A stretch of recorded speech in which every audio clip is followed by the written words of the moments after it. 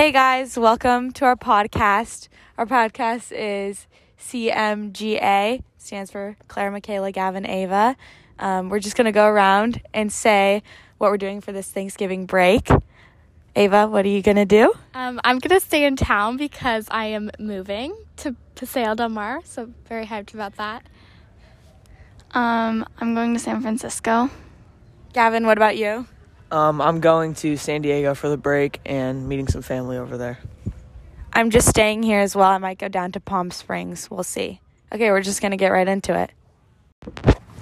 Something that stood out to me the most from this week's reading was the unnecessary violence that the cop thought he had to take because of the stealing that he thought was going on. It kind of reminded me of the violence in Lord of the Flies when they were all kind of got distracted and started hurting Robbie, but they didn't even realize it was happening until after. I think both the cop and the boys got distracted by their human instincts to fight and cause violence. I agree with that. I think what stood out to me was the way no one really stepped in until everyone stepped in both books too late, and all they did was yell. They didn't really help him or care for him after. Yeah, I definitely agree with those 2 points.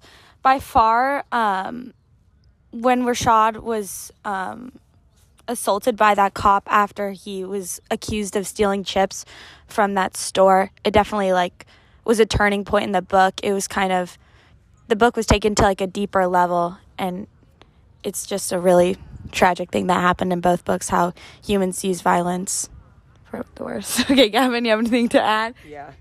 So, the main thing that I noticed between, the books was how, similar the two lives were between, Quinn and Rashad, even though, it, turned out different after, once, the chip thing happened, they were, kind of, at the same place at the same time, but for, different things. Rashad was just, kind of, trying to do the right thing, while Quinn was trying to do, the wrong thing, and it just, kind of, turned out bad for, Rashad for, no reason. And, they were both going to, the same place after, and it was just, race can really, differentiate, what happens to people, no matter, if they're good in their heart or whatever, like that. I think Rashad's situation can connect to the real-life story of George Floyd, and they both suffered major consequences that they both did not deserve for their minor actions. And I think this story very well could be real, and it shows you how harsh cops can be. Great point, everyone. Now I'm going to talk about what connections we have made between our book, All American Boys, and Lord of the Flies. Probably just human nature, violence in general. As we saw in the book, all the boys, taunt the little ones, and they were acting out the pig situation and almost ended up killing Robbie. And we also saw that in All American Boys, where the cop assaulted Rashad so badly that it led him to major injury, where he actually ended up in the hospital. So yeah, human nature, they get carried away with this sort of power and violence. Yeah, it's a great point, Claire. I agree with that. I think another connection is the way they treat people if they're not what they see as society standards. The way Rashad got treated by the cop partially because of his race, and then the way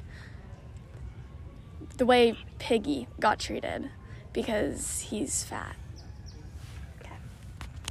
Yeah, so one thing that I noticed was, kind of the power struggle. Both Rashad's parents and Quinn's parents want him to, be something, but he's, kind of not ready to, step into those shoes yet.